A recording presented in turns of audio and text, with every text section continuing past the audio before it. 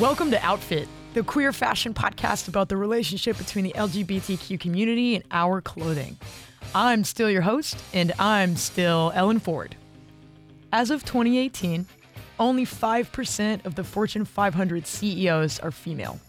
And out of those 500 people, 3 are openly gay men. And one Fortune 500 CEO is an openly gay woman. That's not enough. Side note, her name is Beth Ford. Pretty good last name. But being a CEO is a crucial role where representation matters. So I found us a queer, immigrant, female CEO. Today's guest is Emma McIlroy. We're going to talk about running track, being Irish, and kicking down the door. My name is Emma McIlroy. I'm the CEO at Wildfang, and I use she, her pronouns. And yeah, you can call me Ems. And we're having a beer. Cheers, Sláinte. What was that? Cheers in Irish. Okay, so she's more Irish than I am. Actually, she was born and raised in Ireland, so you'll hear her accent.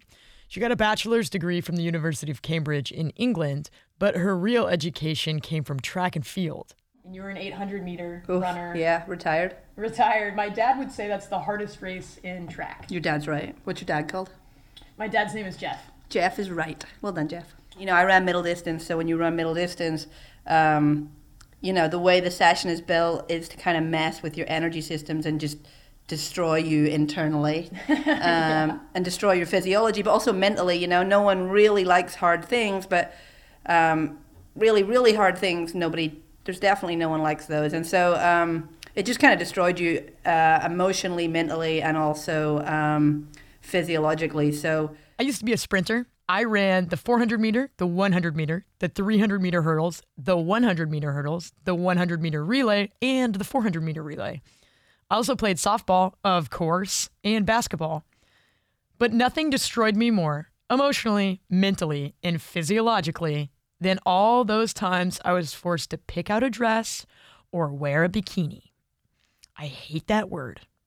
I'm really proud of who sport made me. I think sport, I mean, some of it's cliched, but sport taught me how to lose a lot. Yeah. You know, I've lost a lot. I've definitely lost more than I've won.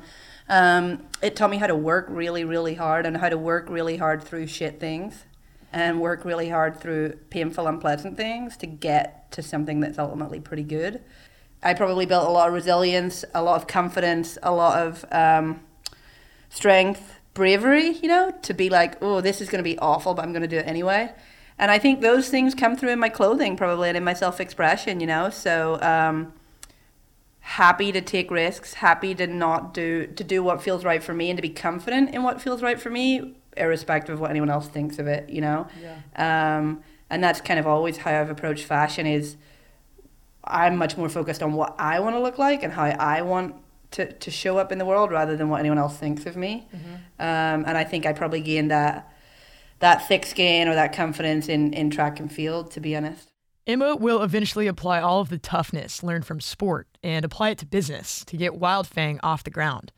Wildfang was born from Emma's keen fashion spirit, her experience from working in brand management at Nike Running and Nike Football, but it was almost derailed after a trip home to Ireland. I went home to see my parents to tell them about this great plan that I had to quit my job, and they were like, you know, Northern Ireland is not the most like progressive place, and they were like, you are crazy, why would you quit your job, like that's the stupidest thing you've ever thought about doing.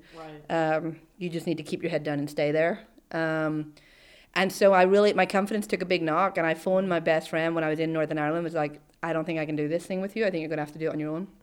She was like, no worries, just get back here. And the second I got off the plane and she picked me up at Portland, I said, yeah, of course I'm going to do this. But there was just something about being home and being in that atmosphere that shrouded my confidence and my, you know, filled me with doubt. And I was like, yeah. I probably shouldn't do it. So it was super hard. I come from a really working class background. And, you know, when you're making, you know, benefits and PTO and free sneaks and great pay, like it's a pretty scary thing to quit that. I'll never forget having the resignation letter in my hands, and I couldn't even hand it over because I was sobbing so hard, and I was like sniffling, that hyperventilating, sniffling thing. Yeah. And the second it left my hands, I felt amazing. I was like, I'm done. I'm a CEO now, like I'm done. Emma McIlroy quit her job at Nike, cashed out her 401k, and put everything she had into Wildfang. I was so bored of fashion brands being like super exclusive. Yeah. You know, and like if you weren't cool enough, you didn't make it in. And like that never worked for me because I was never that cool. So I was like, I just don't buy that. I think your ability to self-express should be agnostic of your age, your body size, your sexuality, your ethnicity. You know, each person should get to walk out the door every morning feeling like a fucking badass. So what does Wildfang make? They're known for the infamous Wild Feminist t-shirt, and they also have a specific style of printed short sleeve button-ups. But my favorite piece of Wildfang clothing was designed as a response to First Lady Melania Trump. Remember in 2018 when she was on her way to immigration shelters in Texas and she wore an olive green jacket that read, "I really don't care, do you?" Well, Wildfang responded with its version of the jacket that read, "I really do care, don't you?" And then the company donated 100% of proceeds, totaling $250,000, to an organization that provides legal services to immigrants and refugees. That's what Wildfang makes. They make badass clothes that are meant to be a movement.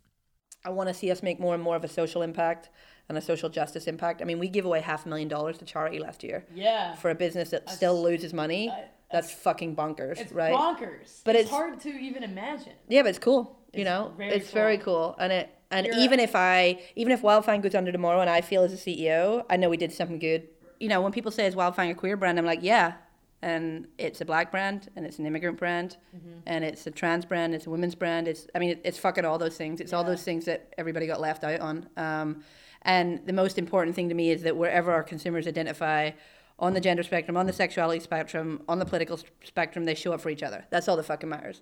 Emma is an expert at creating communities. She did that with Wildfang in a couple of ways. First and foremost, through its clothing and messaging. It's so funny, you know, when you make people feel shitty about themselves, their potential just falls off a cliff. Yeah. You know, when you allow people to feel great about themselves, and it's shallow, but fashion's a part of that, you know, when you walk out the door every day and feel A, like yourself, and B, like you're awesome, you get your next date, you get your next job interview, you get your next, mortgage, you have your next great idea, like things just open up. We used to talk about ourselves as the cool big sister, and the idea was basically that someone had your back, and we wanted our community to behave that way. You know, we wanted our community to stand up for each other, to call others out, to provide both a place where we felt braver but also safe. You know, it was both.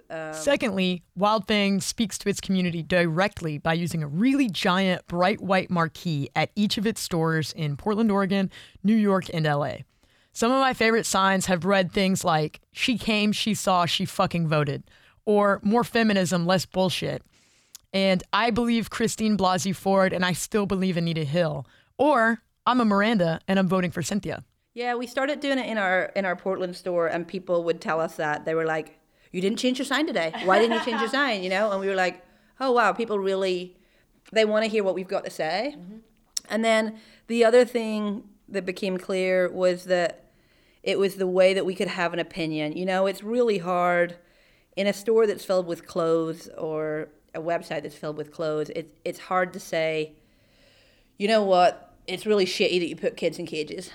Or it's really shitty that a young black man just got shot for absolutely no reason by the police, right? And it got really hard to figure out how we could share some of the messages that had nothing to do with what size of denim you wear. And thirdly, they built a community by hosting election night parties at their stores. I asked Ems to tell me about the night at Wildfang after the 2016 presidential election. The night it happened, we had 600 people at Wildfang. We had a party, and it was a fucking rad party until obviously the results came in.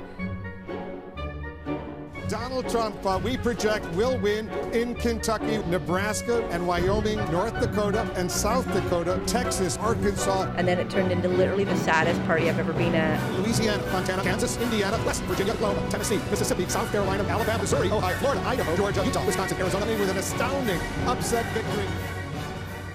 I stood up and just gave a very heartfelt speech. And what happened next was wild. 50% of people left immediately. They were like, "Fuck this, I'm out of here." And then 50% of people didn't leave and just didn't leave. They were there till like 2 a.m. They were basically like, "I don't want to be anywhere else. Right. This is like the worst thing that's ever happened, and I would rather be at Wildfang than anywhere else." And it was like, "Oh, that's cool. That's really cool." Yeah. After the election, Emma pulled her team together and went around the room and asked everyone what they were afraid of. People who had just gotten engaged were worried that their right to get married would be stripped away, or that they wouldn't be able to travel home safely to other countries. I wasn't sure if we had a future at that point, based on the fear of my team of the future and based on the investor reaction. And then what happened was we decided to not market for the next 3 days. No one could face it. I didn't know how to market to someone and be like, get 10% off your next order. Like after what just happened, it was like, it seems fuck ridiculous. that. Yeah, it was like, fuck that. Go have a beer and cry somewhere. So I just wrote a letter and I sent it out to our fans and just kind of said, we're in the same place you are. Like, we're super shocked and super sad. And if you need us, you know how to get to us. Yeah. We actually doubled our customer service just if people wanted to talk to us. And so the next 3 days were the biggest 3 sales days of our year. Yeah. It was just completely bonkers. We were all like, what the fuck? What are people buying? And it was just like wild feminist, wild feminist, wild feminist. Wild. Everything that went out the door was wild feminist. Amazing. And just like that, Emma's faith was restored. She knew that Wild Fang needed to exist, and the community she built proved that it is not going away quietly. When you get in that room, you better kick it down for every queer, Irish, fucking immigrant and woman that comes behind you. Yeah. Because that's the only way they're ever going to get through that door. And it really helped me frame it up from a like, oh, per me, like no one looks like me or no one sounds like me or I don't come from money or whatever, to more like, okay, I'm really fucking lucky. I get to be in a room with these guys with a lot of money and I need to take it off them. I need to take it off them because every queer kid that comes behind me and tries to start a company, or every woman or female identified or immigrant or Irish person that comes behind me, they need to be able to look at me and say, well, she did it. Wild Fang is a perfect example of queer fashion because it's about putting up a fight for what you want to wear. And it's bigger than just what you want to wear. It's about freedom and self-expression. It's about social justice and equality. It's about having role models and representation and power so that everyone has a cool big sister who has your back. Next episode, we'll talk about intersecting identities, so stay tuned. Thank you so much for listening and subscribing to Outfit. This podcast was written, produced, and hosted by me, Ellen Ford. Guidance and mentorship was provided by Willis Seidenberg, Laura Castaneda, Tina Hatainen-Jones, and Sasha Anamalt. Technical support was provided by Victor Figueroa and Sebastian Gruba. Original artwork was done by Cherilyn Jack Juris. And this podcast was produced at the University of Southern California Annenberg School for Communication and Journalism in Los Angeles, California.